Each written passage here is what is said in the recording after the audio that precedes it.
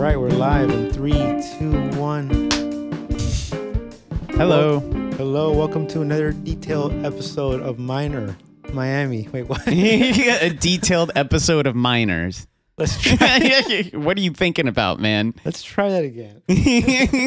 Detailed episode of Miners. Oh, man. Welcome to another episode of Minor Details. This is number Hello. 10. Number 10. And today we are brought to you live in 1080 or 720. I don't even know. I don't remember. One of the two. We're just messing around with some cameras that we have here. But what are we talking about today, Marcus? Today we're talking about Ghost in the Shell. Wait, who are we? I'm Chimp and you are? I'm Marcus. There we go. Wait, I thought it was Cabbage Patch Kid. It could be either or. I could be anything you want. How about Sea Dog? You could be anything. How about... For the right money, I'll be anything you want. And so now we're gonna now we're gonna talk about Ghost in the Shell. Ghost in the Shell. Which one? The manga or the film? Well, I mean, we'll just talk about the concepts explored in both. Okay, yeah. But I believe we both have more experience with the movie, right? Yes, I've seen the movie many times, like at least 2-3 times. First time I saw it, I was like a teen, and funny enough, it was like a marathon, like a certain TV show. I think it might have been the Science Channel. They did, or Sci-Fi, yeah. They did Ghost in the Shell, and right after that, they did Blade Runner. And those were like the first two introductions to like that cyberpunk world. Nice. Which is great. Very good. This is definitely one of my favorite series. I'm sure I've mentioned it before. I have the manga right here. Yes. Which is really cool. It came in a little earlier than the movie, but it explores a different side of that world. We'll get into that. But the movie, I think, is the most popular. Yeah, like the first movie. It's more influential, that's for sure. Oh, yeah. You could see it in other forms of media. That movie came out in, 1995? And that, like, inspired a lot of other medias, like The Matrix. Like, there's a lot of scenes that are just straight up jacked from Ghost in the Shell, and they put in Matrix. Yeah, I would say that and Akira are, like, the two main large anime films of that time. Those are very important in like film history because those were like the very early introduction to Western audiences to anime. Not something that it's a kids thing. It's not like a kids cartoon, but a form of media that could tackle like serious, mature themes and philosophical themes. Yeah, a lot of people think cartoons and they think kids. Yeah, like I think like Scooby-Doo or like those types of shows, you know? Like I would imagine that was the mindset back then. Yeah. You know, when this movie came out.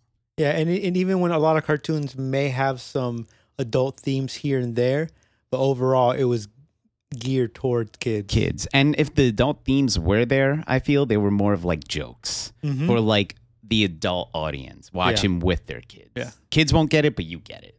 Which is what Ghost in the Shell is awesome about, that it kind of breaks that whole mold, you know? In the very beginning scenes, too, is very, very, like, scenic almost, you know? It's very graceful, too. Very good animations, and everything about it just fits like it's all setting. Yeah, no, but just real quick. So, yes, that main movie from 95 was the most influential one, but from there... Yes. There was a second one, which wasn't as great, I think. Oh, yeah. Ghost in the Shell 2 Innocence. They did do, like, other continuous films. I do remember that. But it would be more like...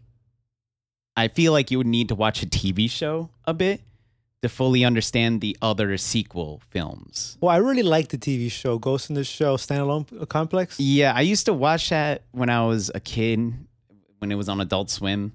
But I vaguely remember it. It's one of the things you have to watch again now because they go into a lot of the... they explore the same concepts of false memories, but they go deeper into like secret organizations. It's actually...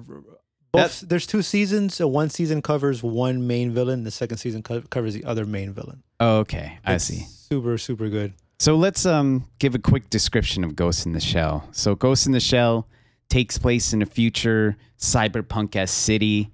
The main character, Major, she's what was her name? Makoto Kusanagi. And she's kind of like the whole film dealing with like her own existential dread if I could put it in that sense, in the sense of like she's trying to find her place in the world, or she's feeling like she's missing something, that she's not a part of something greater.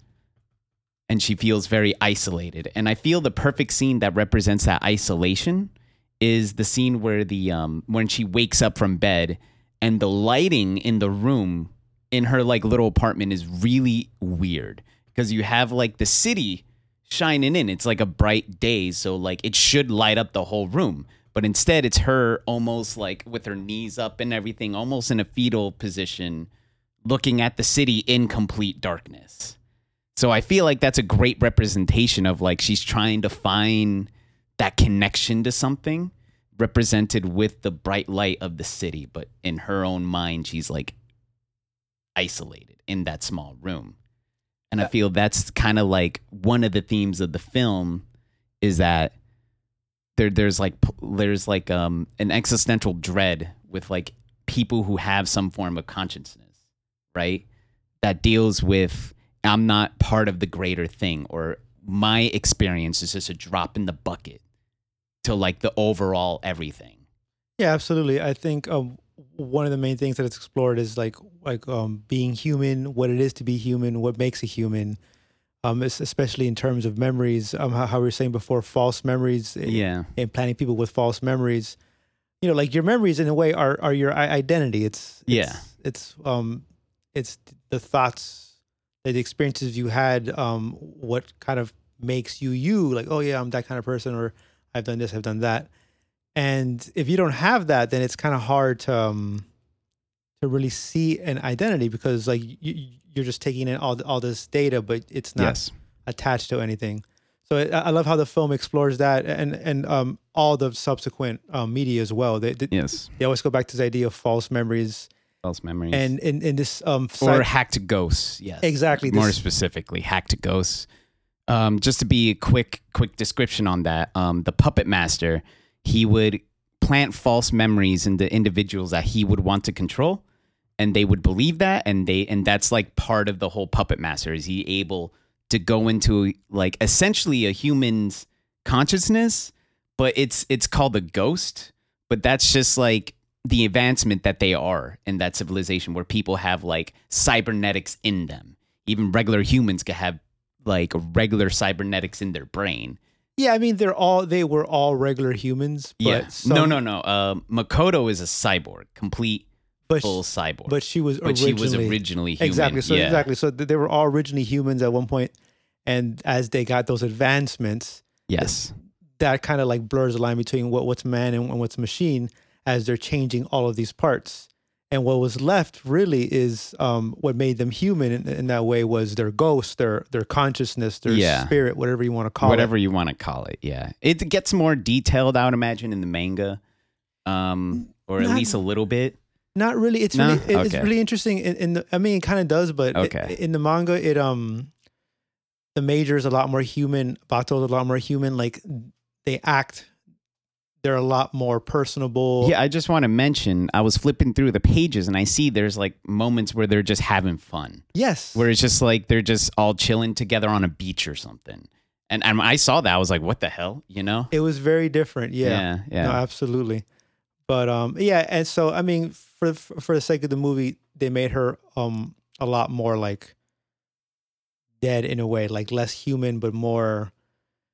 Well, my thought on that, my thought of her emotional reacting, I don't think it's more dead. I feel like she's more like, again, that sense of like dread. I would compare it to dread, where she's like, it feels like she's working towards a goal but never achieving it. And she's looking for that she's looking for like her purpose, essentially. Now, what you were talking about with the human, like what makes a human, what makes a, like a robot and stuff, I wanted to pinpoint a scene in the movie, which is my personal favorite scene. It's when Togasa, the only non-modified human, he is confirmed, like, I don't think he has any cybernetics in him. Only thing he has is the thing on his neck to plug into that network. Yeah, to the network stuff. But I think that would be considered like a low level. Oh yeah, like cybernetic. That's at like least. Basic. Yeah, like basic. That's like getting like a flip phone.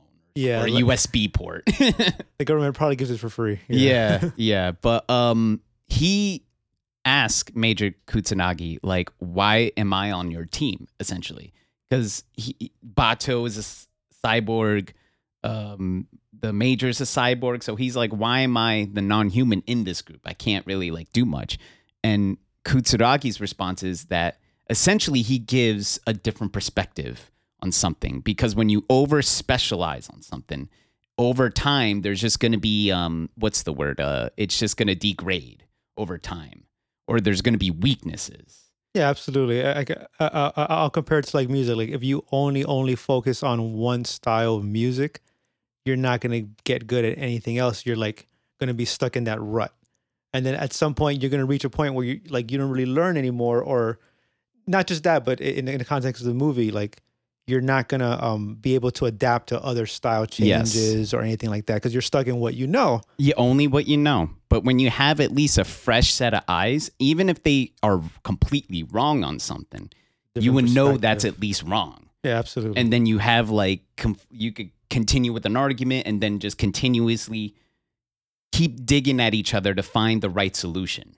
Yeah, absolutely. And that's what I really like about the film. Just that little interaction, right? And they continuously play on that in Standalone Complex in the show, because like we're saying, like he's the one who actually has a family. He has his wife, kids, and this and that, and no one else does.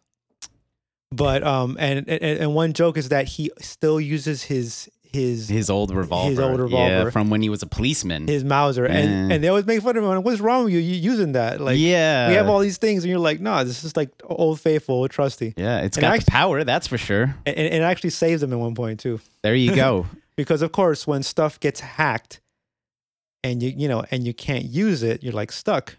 You're relying on analog tech, essentially. Yeah. That's another one of the themes in the movie that's explored a lot, is just the idea, I guess, of, you call it now cybersecurity. Yeah. Now it's cybersecurity, but even that has like flaws in it itself, But we're always working towards the greater technological advancement. But here's another thing I want to get down with the themes of the movie, which I think is the ultimate theme of the movie. Now, during this time, like during the 90s and stuff, the prodigal, or the most like default thing when it has to deal with humans and robots, there's always like some form of conflict, like a Blade Runner, right? It's like if you want to argue, a human hunting down robots or a robot hunting down other robots, right?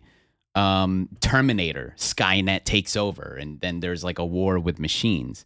My favorite thing about Ghost in the Shell, especially the ending, is that it's not really about the conflict, but what can the human and the synthetic, bring to the table to both benefit from each other. So again, it's like, it's the ending where the puppet master and spoilers, puppet master for like a really old film, but the puppet master decides to merge with Kutsuragi. The only reason is because she has some of the human elements that he can never experience. And he was always seeking her out for that purpose. Yeah. He's the one who had to convince her. Yeah. But yeah, no, and absolutely. So in the end, he would say how like the only one thing I don't have is the ability to reproduce and to die. Because like AI can't really die. Yeah. Well, when you're just information and you could just go into an information web stream, which the internet was, is, or whatever that version of the internet is. Like if you could just go in there and exist in there, then it's like, you can't really die. I think that's another thing we should mention. Like this is like a real interconnected world where everyone is basically on this matrix web. Yeah, something like that. I'm not 100%. I don't think it dives way too much in that. I think there's like some lines here and there that explains it. That's basically it. Like everyone plugs in, and so a lot of times throughout the movie and through the anime, the Major will hack into somebody by directly connecting into them and enter their consciousness. Yeah. Then it's always like this battle of like consciousness. It's really interesting, but it's interesting in the so yes, in the end they do end up fusing into one being. Yeah. Which is weird. In the movie, she became younger. Like she entered like this, or they became Yeah. a younger body. In the manga, actually, Oh. it wasn't like that. They still fused, but where's the book?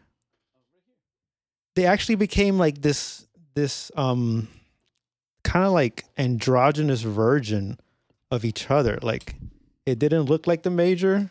Here, there she is. And it's really interesting right there. So like that's a mix between That's her? the major and the puppeteer and the puppet master. Oh, sorry. But it Right there.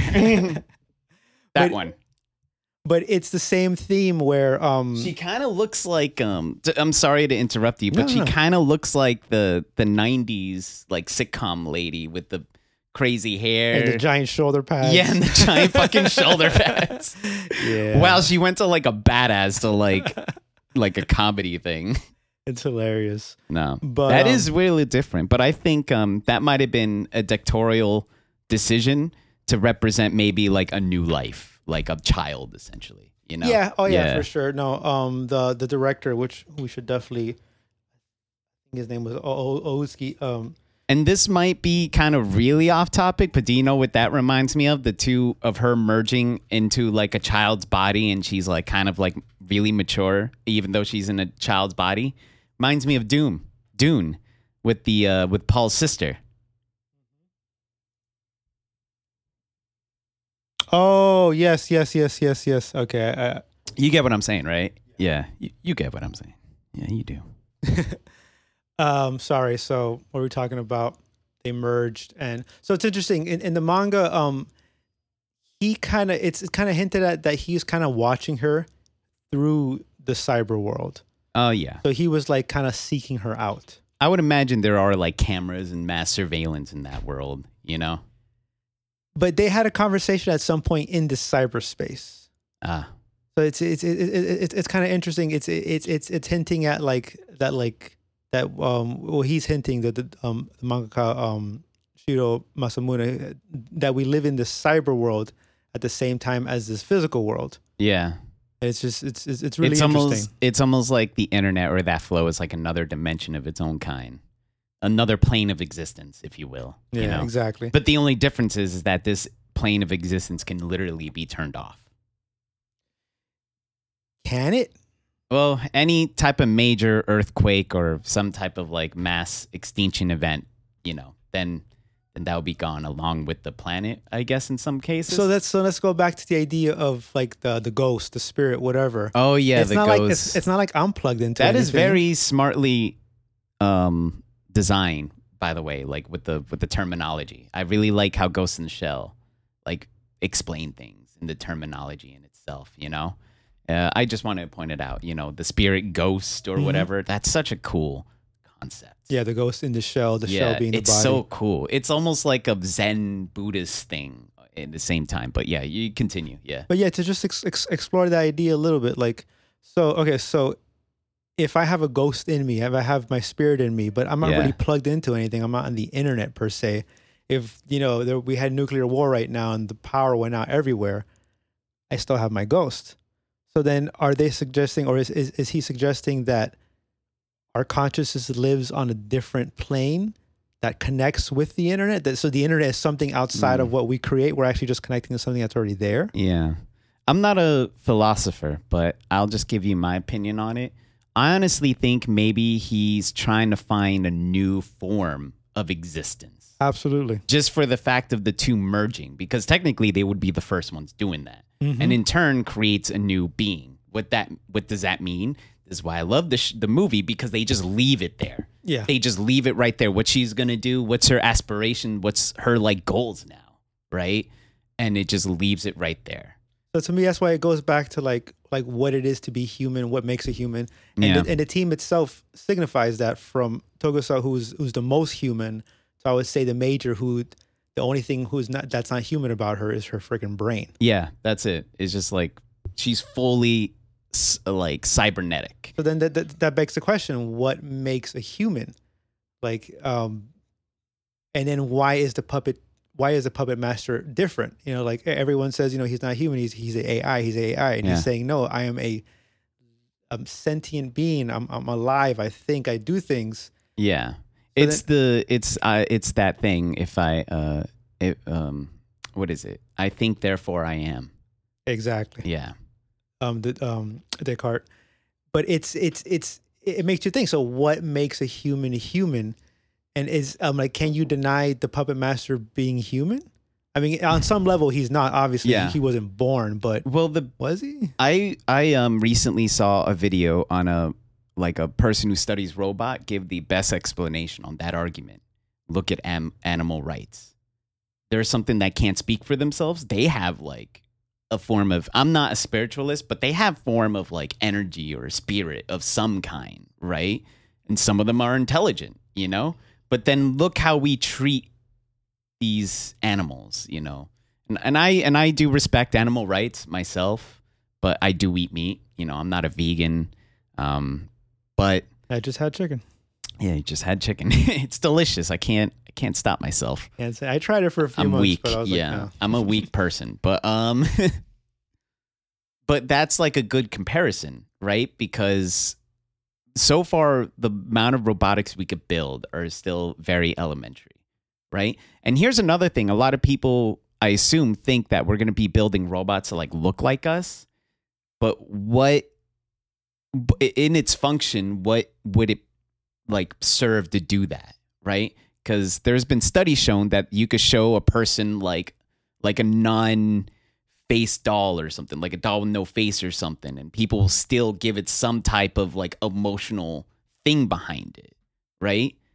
And that's the biggest theme I like in this is the fact that it's not so much about, there is those elements of like what makes a human, what makes that, but I really like the point of like there's two weaknesses on both sides, and the only way to like overcome these weaknesses or discover something new, merge.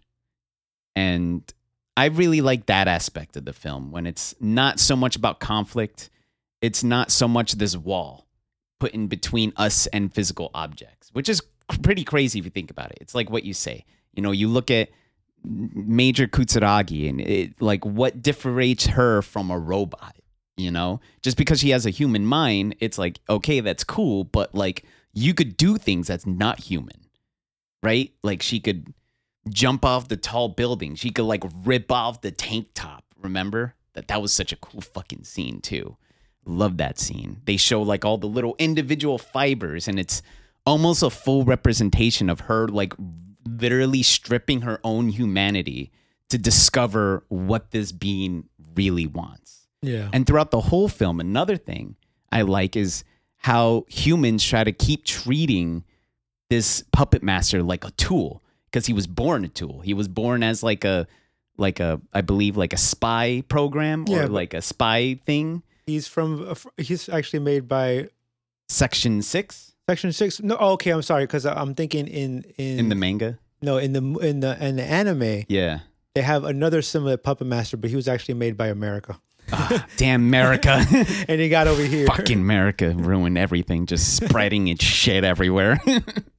And there's a blonde. There's actually a blonde spy who comes over. It's really interesting. Oh, that's cool. Watch the anime. It's really good. I'll check out the anime when I can. But what was DVDs? How you do? Oh, that's cool. That's good. That's great. But yeah, no, there's definitely that element of where things are merging, becoming one. Yeah. Because it has to. Like when you think about it, like there's going to be change in life. Well, this is another reason where I think Ghost in the Shell is a more realistic turn of like how human and technology are going to be like in their relationship with each other. Yeah, for every person who complains about, oh, I hate this new technology, get used to it, because you know what, it's not going anywhere. It's not going anywhere. Yeah, it's just going to get better. And the thing I find scary is the whole consumerism behind it. It's not like we're creating these robotics to help people, but it's like, how can we make money off of these people? So in turn, that's going to be the back set of all these new discoveries, right? For instance, let's say they come out with like a new synthetic eye, right? It has Wi-Fi. It could connect on the internet and stuff. You put it in, and then you start getting ads. Oh yeah, and that's what I'm afraid of. I always thought about that. Oh. Yeah, I'm not afraid of human technology integration because that's just going to be a thing one day. You just want I to keep your feel. privacy. Yeah, like I like privacy is going to be like one of those other topics that we should definitely talk about. Yeah, Because that's like we're gonna at some point with this technological revolution, we have to give up our own sense of security. but we already have. Like, Yeah, we we already definitely have. already. Yeah, Like when you think about it, we have our phones with us all the time. It's a Yeah. camera, it's a recorder, it's a GPS it's device. everything. It's our digital Aristotle. And then now, let's take it to the world of Ghost in the Shell. Well, that is inside of you. Yeah, And it's not something that you could just take off necessarily. So what happens when that security is threatened? Whether it's through ads, whether you it's through get someone, like hacked ghosts, man. steal You get your like those information. dudes who are like, whoa, like all fucking messed up and everything.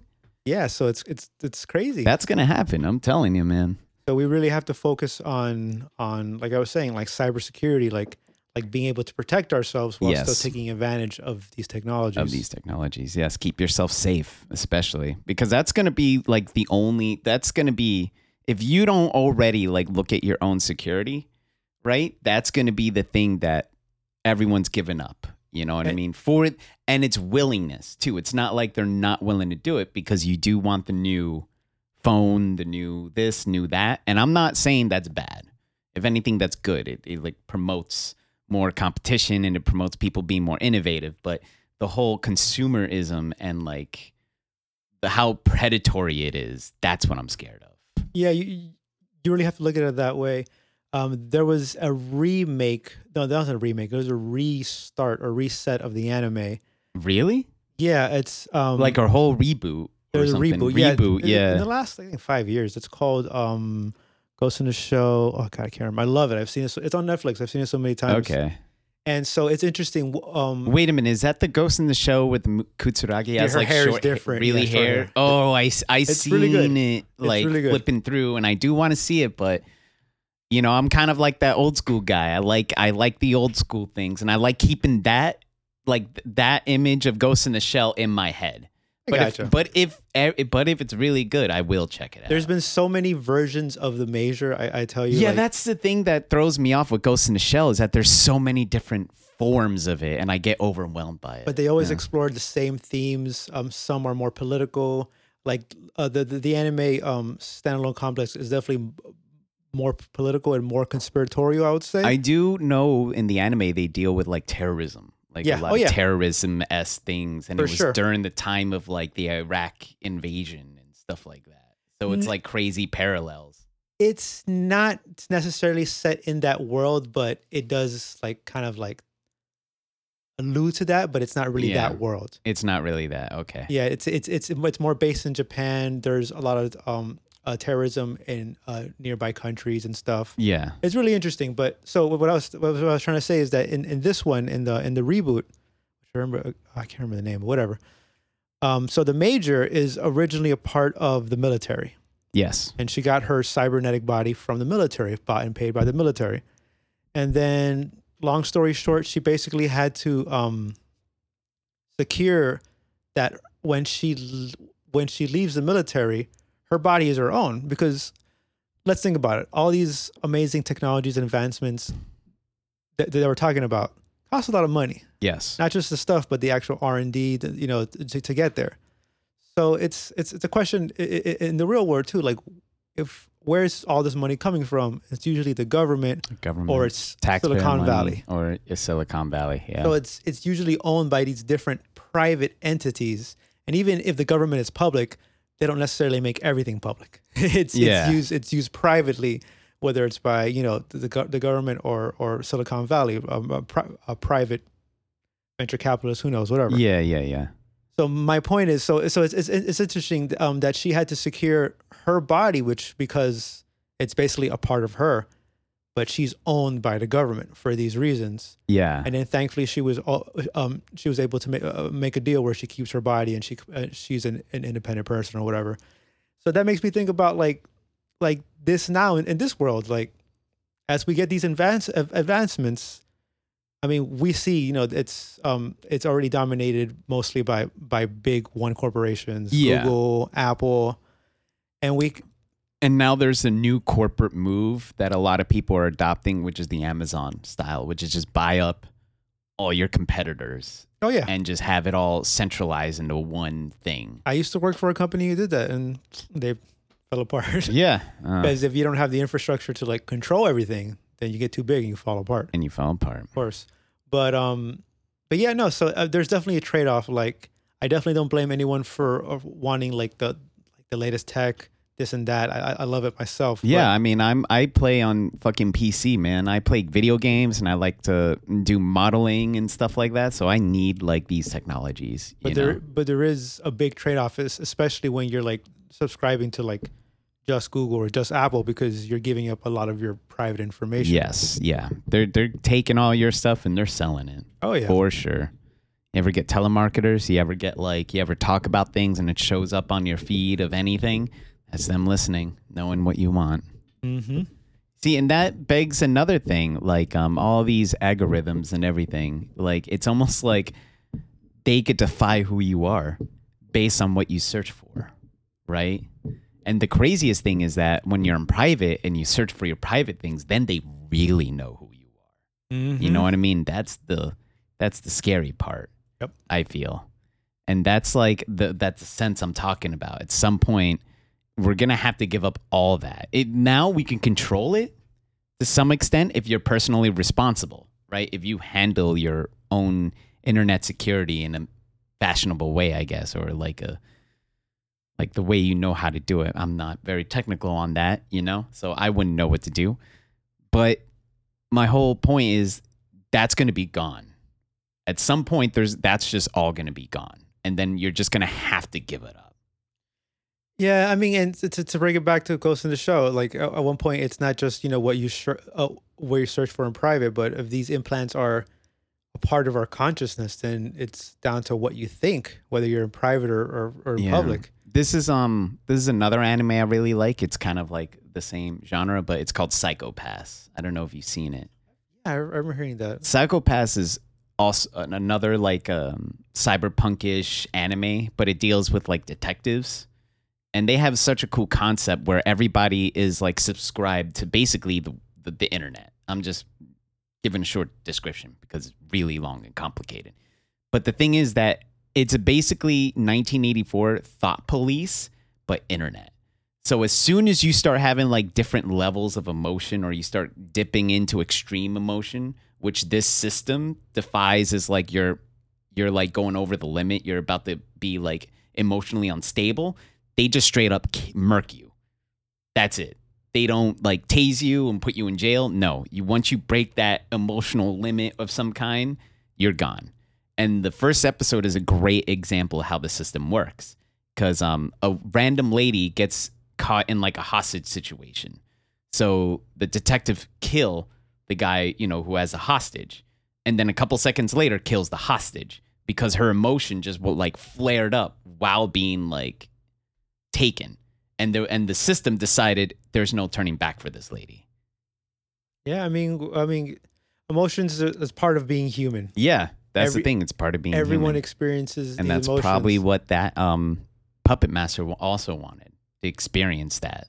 Perhaps, but like at the same time, when you are in such a high emotional state, especially after something so crazy, whether it's death of a family or friend or war or something like that, your reason just takes a nosedive. Like you're less likely to make, like not necessarily logical, but just like to reason with your actions and your decisions. Yeah. So it's kind of, to me, what you're saying right there explores that idea. Well, if humans can't necessarily control themselves, like some are more emotional than others, or not necessarily more emotional, but could be like, like they could have chemical imbalances and shit. Just natural things. That's also part of it. Like just take one person, whether they've had the time, whether let's say they've never gone through like death in the family or something like that. Yeah. And they're just not used to that. So does that make them like imbalanced in any way? Not necessarily. They just never experienced this. Yeah, yeah. Versus someone who just, in general, they're more erratic. Their chemical imbalances might make them more susceptible to, I don't know, like some like crazy shit or whatever. Yeah.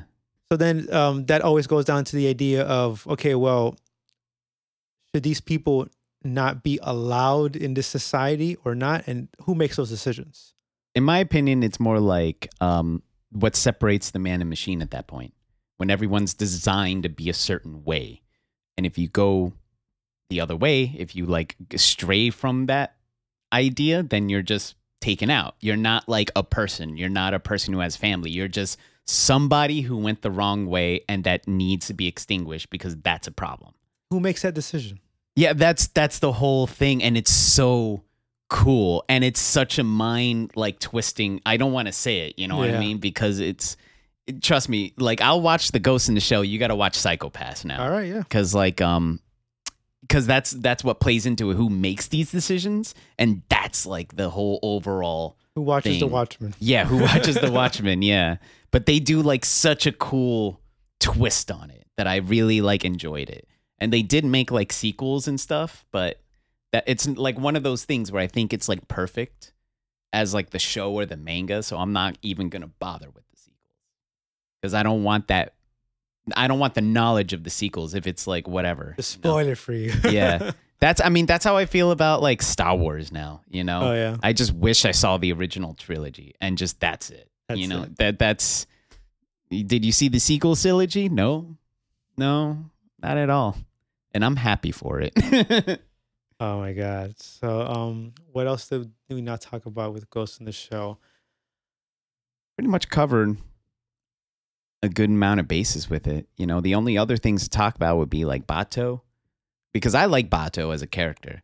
He's like this like renegade dude, but he's like also really caring about the major, and you don't know if it's like a romantic thing or just Yeah. like a respect thing. Yeah. I like that. Yeah. I like that little part of his character because it leaves it up to mystery. You know, personally, I think it's more of a respect thing. You know, I think he like just sees her as like, I think he puts her on a pedestal Oh yeah. and is like, this is the idea being, I guess, right? Absolutely. No, like he definitely cares for her very, very much.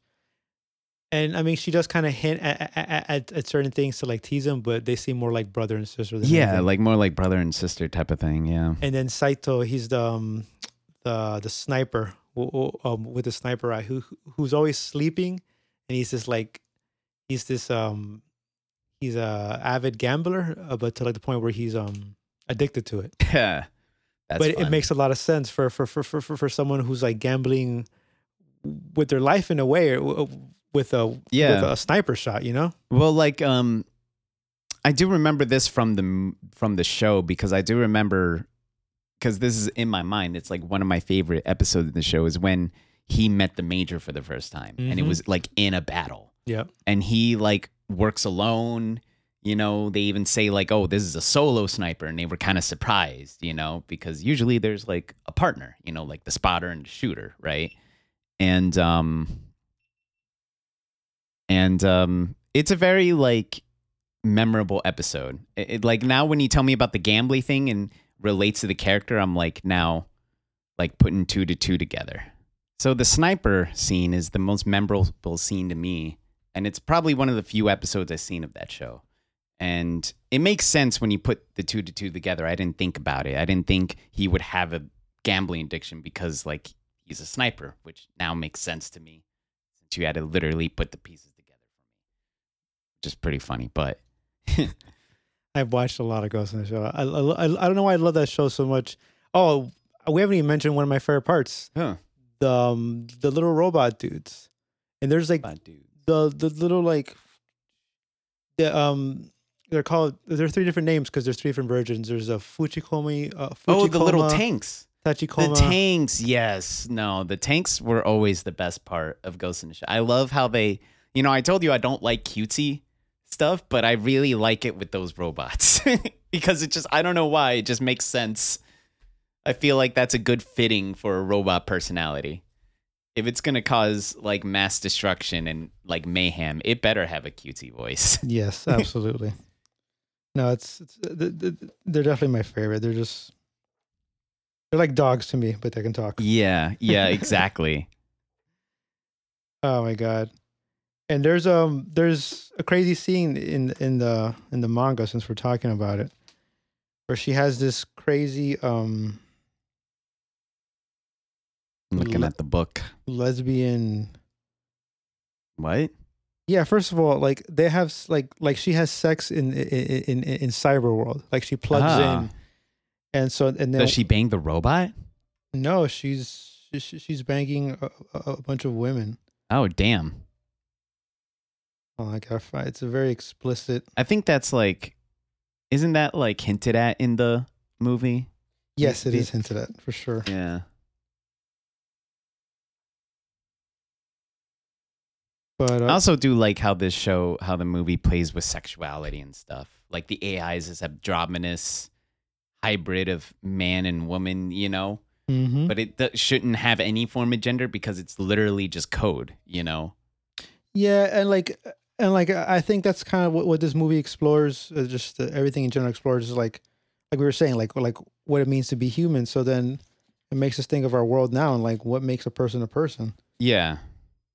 Just very And that's one of the most difficult things is how do you understand something that you don't understand, yes, you know? exactly. And that's my big thing on like self-aware AI. That's personally why I don't think it would ever be a real thing.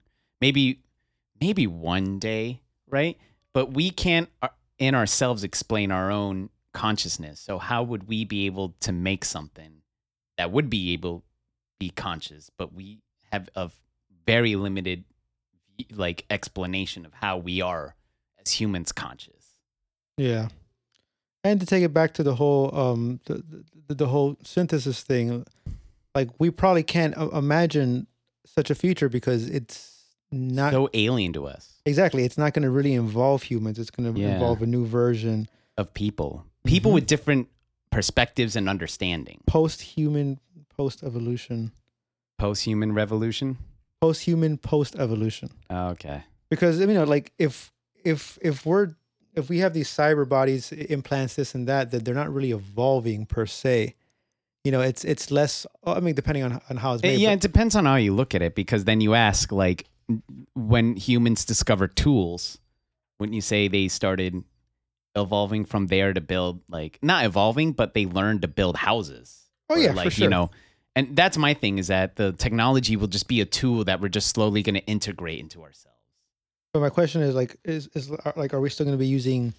Is genetics still going to be a part of our the propagation of humans of life in general? Like because like when you look at it from an evolutionary point of view, like our bodies, not necessarily our bodies, but like life changes in order to adapt. Yeah. So it's not necessarily that the strongest survive, but No. the most adapted to the current environment survive. Yeah. Well, I would say it would be the environment and then they would have to like adapt to that environment. But like we're not dealing with like very primitive things like survival. Like we wouldn't be integrating technology unless it was like a catastrophe to happen. We're not like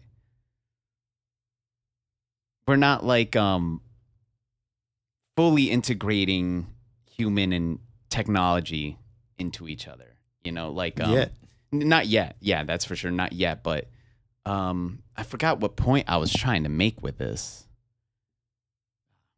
Well, another interesting thing, if they aren't already, I feel like the next shamans, the next priest, if you want to call it that, of our society, that's becoming more and more technologically advanced, are going to be people who understand this cyber world. Talking about that too, very quickly, I'm going to talk about the music in Ghost in the Shell because it reminds me a lot of like it deals with a lot of voices and it's very like harmonizing and stuff, and it's very like spiritual in a sense, with human voices, doing chantings and stuff like that over this cyberpunk setting. Yeah.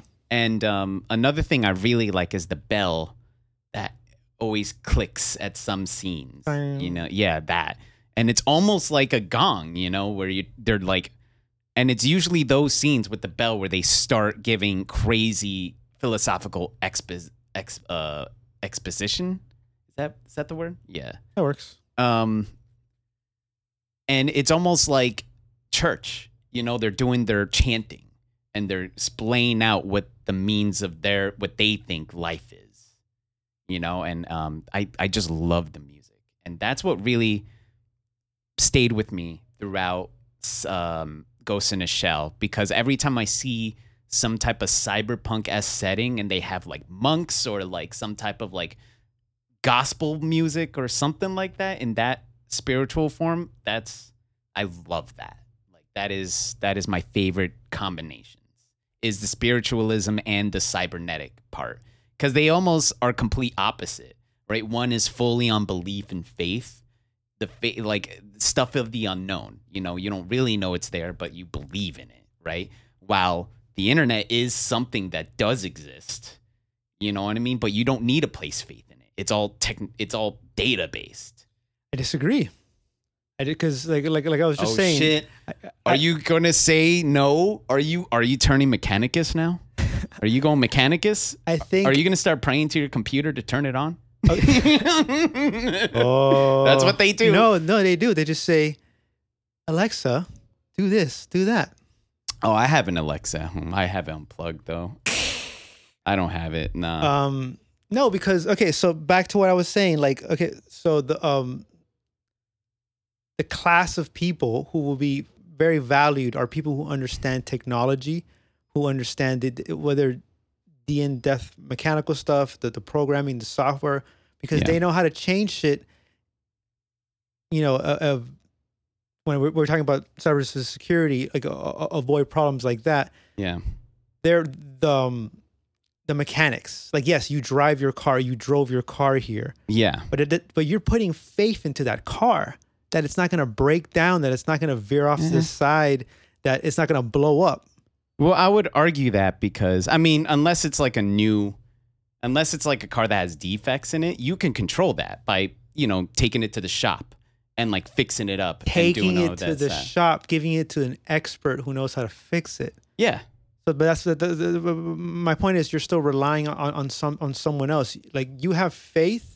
We have to have faith in so many things. I'm not a religious person. You know that. I'm not religious at all. I don't believe in God. In fact, I'm kind of anti-religion, but anywho. I used to be, but I'm still not a God person. But you have to have faith when you're driving on I-95 in South Florida. Oh, well. That the person next to you is not going to ram into you. Well, I think those are two different forms of faith. But they're really not, though. I wouldn't even say that's really a faith or belief thing. That's like chance. That's like statistical chances. You know what I mean? While like for instance, God, right? The only way he hears you if you go down to your local church and you start praying, and you pray. Why do people do that? For a sense of greatness, for a sense of collective being, I guess, being part of something bigger. Like if you turn on your car, you're not like expecting it to be a greater thing when you turn it on. You just turn it on to go where you want to go, right? While like religion is more like, in the sense of how I'm thinking about it in the cyberpunk universe, it's more of like a belief in something bigger that's like a human thing. Like when people pray, they'll feel like good. They'll feel something nice in them. When I turn on my car, I'm not feeling anything. I'm just turning on like it's like if I turn on a switch. How about if your car stopped working for a month? Well, and then once you get your car fixed, you're going to start feeling good again, because now you can get to work. Now you get to the places you need to go. Well, that's more of like, again, it comes back to, you're thinking like in that instant, while the religion is more constant, Like if my car breaks down, I could just call and get it repaired or get it roadside service of some kind. Once again, if somebody in my family dies, there is like nobody there to really like help you, right? It's only you and yourself. But then if you believe in something greater, if you believe that soul went to some form of paradise, I'm going to feel greater in the terms of like spirituality, where in the terms of like, she's gone, but she's gone to a better place, right? Or he's gone, or whoever, And that's the sense I get with the and that's what it talks about in the anime itself, because they talk about the pivotal scene. I don't know if you remember, at the last confrontation between Section 6 and Section 9, there is like a tree in the background, which is like the Jewish tree of life. Mm-hmm. It's in the Torah or whatever, right? And bullets hit it, and then it stops right at the top, which is like the emphasis point of humanity. It's like the point of spirituality, right? And I kind of see that as like a hidden meaning thing, where it's like the bullets, they're metallic, and sure, it's like based on gunpowder and all this stuff, but it's the two things colliding, one purely based on statistical data and stuff like that, and one that is more about a greater human element. And that's why I like the ending of it, is that it's combining both. You know, it's kind of trying to combine the more statistical side of a machine while the more faithful. And I would imagine like a better explanation would be like when everything is like in the bleakest, like when everything's super bleak and everything, like you still have that like religious or prayer and stuff to just hold on to that hope just before letting go, you know? I mean, obviously, we're talking about different things, whether it's human emotion, spirituality versus your car taking But that's you somewhere. religion to me more. That the spirituality. No doubt, but Yeah. in the end, like these things are all still tools to achieve a goal.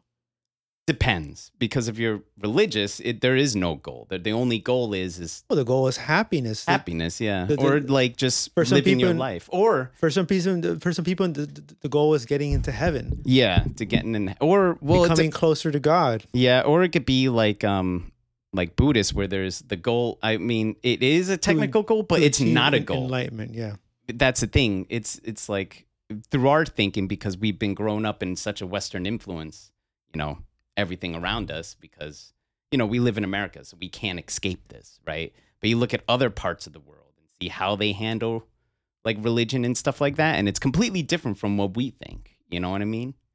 Like, look at like Japanese Shintoism, where there's like a spirit in everything. Yeah. You know, like your guitar is made out of wood, so it has like some form of yokai in it, or spirit or something, you know?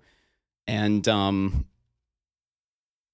I think it just harkens to something like that. Maybe that's. I mean, yeah, they're different supernatural beliefs. They're different ways of looking at the plane of existence that we don't see, but we feel that we're connected to in some way or somehow. Yeah, but it's like more of like a human connectiveness, because when people pray, you feel better when you pray with like your neighbors. There's like that sense of connection, with like unknown connection with like your neighbor. You know, because like if you see him at the church every day and you guys both praying, there's definitely gonna be some connection there. Yeah, you know? But I feel like you can achieve that connectivity, that sense of community, without religion. Like religion is. No, I'm totally for that. There are social programs that could definitely achieve all this. You know what I mean? But it's just yet to be implemented. Yeah. And the substitute to all those social problems are usually religion. Like, oh, turn to religion, turn to this, turn to that. Give yourself up to a higher being. And that's the problem I have, you know? And I think that's another part of the spiritualism, is that you have to like give some of yourself up. But like you have to get rid of that logical thinking. You have to get rid of all that. That goes back to me to what we were talking about, to take advantage of these different technologies as they could become more in depth and pervasive in our life, more convenience. You kind of have to give up part of yourself. Oh, yeah, no, that's definitely going to be a thing. I think a good tackle on this situation would be, funny enough, a game. It's called Mass Effect, right? And one of the characters, her name is Ashley, right? And now these characters, they've seen aliens, they've been to other worlds, and she's still a Christian. And then you could ask her, like, why are you faithful? You know, like, what's your belief in? She basically says, what doesn't matter? You know what I mean? What I believe in versus what anyone else believe in, you know, because it's my personal belief. And that's like the counteract to that, you know? To me, every time someone says that to me, being honest, I think that's just them like backing up or whatever. But it's because I don't have that perspective. Christianity is between you and your God. And your God, yes. Exactly. So who cares what people think? Yeah, who cares what everyone else thinks? And the fact is that like nothing, whether it's religion-based or not, or science, it can't explain the world. You just can't. And we probably will never be able to explain the world. Never. So it's like, unless aliens come down and tell us. So you don't know what's right, and I'm sure there's things that aliens don't know either. Yeah, yeah. So it's not about who's right, who's wrong. Who cares who's right, who's wrong? Yeah, yeah. As long as we could talk about the same things and have a discussion. I think, but let me bring up this. I think 40K in this instance is a good topic to bring up. I'm not joking. Because you got to remember, there's a whole faction of super zealous machine people who believe that there is a god machine. His name's the Omnisire, and he lives in all machines. And the only reason why anything starts is because you chant the sacred chants and you rub the holy oils. And I've been reading like a little bit about the Mechanicus, and it does get really in depth on their like form of religion, because it's not just as simple as that. There's also like other stuff put into it, which it's kind of crazy because it takes what you said. Like, do you believe in your like car, right? And my counteract is, well, you could take it to a mechanic, and that should like kind of deter the belief, because if you could fix it and hopefully everything works, then it's just a matter of chance, rather you get hit by someone else or your own bad driving, right? But the Mechanicus, they live in these giant cathedral ships and long ago forgot how to repair them. And that's what it is. They lost that knowledge. So now they don't know how this starts. But when they pray, when they put their hands together and say the holy fucking data information that they speak, Alexa. Yeah, like, Alexa, please work. Like literally it gets to that level. But because they lost that knowledge, that's the only thing that knows how it works. That's hilarious. So like it kind of harkens back to what you said. Maybe in the future, if we lost the knowledge of the cars and totally forgot how they worked, then we would have to assume there might be something in it to make it work. You know what I mean?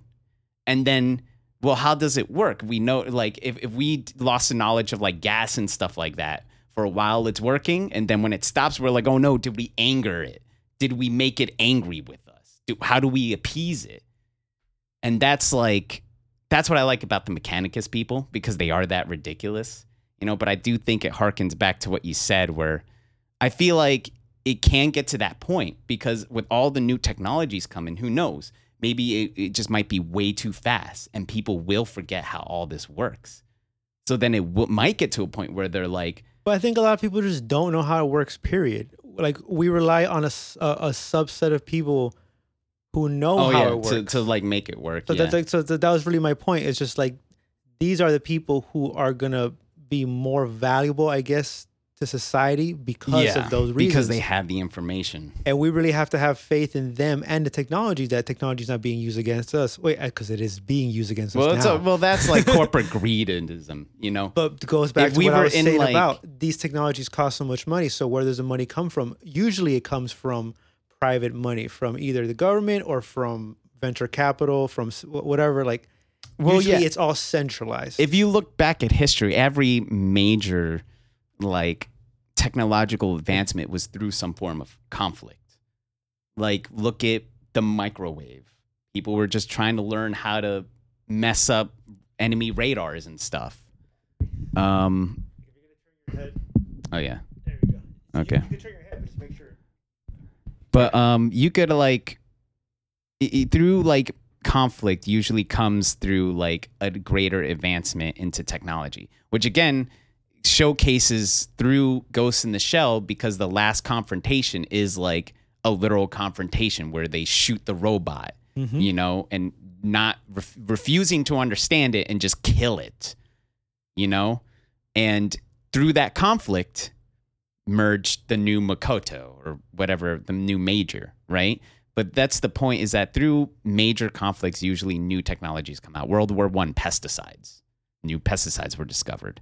Even World War II, when Hitler experimented with gases on gas chambers and shit, like horrific things, and we use that for like planticide, like pesticides and stuff, right? And like the internet, I think one of the earliest forms of the internet was through DARPA, and it was just a way to like share information to each other. Well, for like blacklist for the projects. military Yeah, for the stuff. military Yeah, stuff. Yeah. And that's the thing that I'm kind of afraid of. I'm always afraid of is that like the only way we're going to find these new technological advancements is when we have an enemy to face or something, some greater challenge ahead of us, and we need to figure it out right at that moment, right?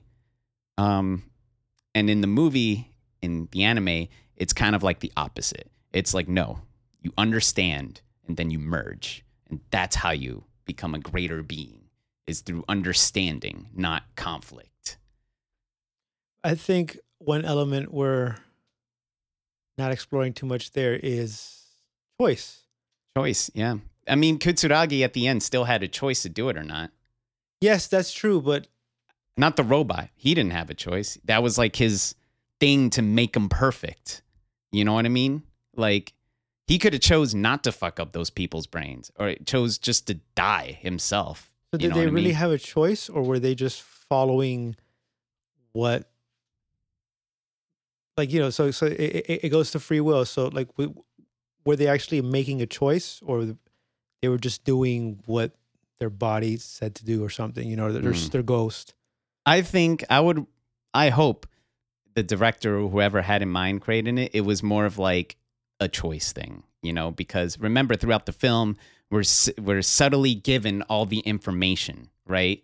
And at the end of the day, Kutsuragi has to make that choice at the very last second, right? And the only reason why she chooses to do it is because she looks at her own personal experience of the emptiness and what he has, which is like the global connectedness, or like something in that sense. I don't remember what he offers. It is something like that. He like offers like a greater conscious. I mean, I think she reached the limits of what she could reach, and by merging with something, out of her limit. Yeah, she's no longer herself. She, in a sense, she dies. No, but she becomes something else, and then this is a new world to explore. I think a good way would be she has limits herself, and she keeps throughout the whole movie trying to break those limits, and she can't figure it out until at the very end where she's given that choice, where she's like, "This is the moment." And remember, she even asks, "What's gonna happen to us?" And I think that's why it's more of a choice, because she asks questions. If it was like fated, there would be no questions. It would just be like done. You know what I mean? She was hesitant. She was kind of like, well, what's going to happen to me? Like, am I still going to be me? And his answer was like, we're both going to lose something. No, we're not going to lose anything. But, but we will become something else. We'll become something else. Yeah. We won't lose anything. We're just merging the two. And then through those two experiences of different sides of the coin, becomes one greater being of some kind, or not even greater. It's not even like mentioned that they would be like something superior to humans, but just a new life. Yeah, exactly. Because, like she had reached the limits of what she could. Like she's think about as far Makoto. removed from human as you could. Yeah. She just had that one bit of humanity left in her. So what would be next? I hate this fucking camera, dude. Damn it, dude.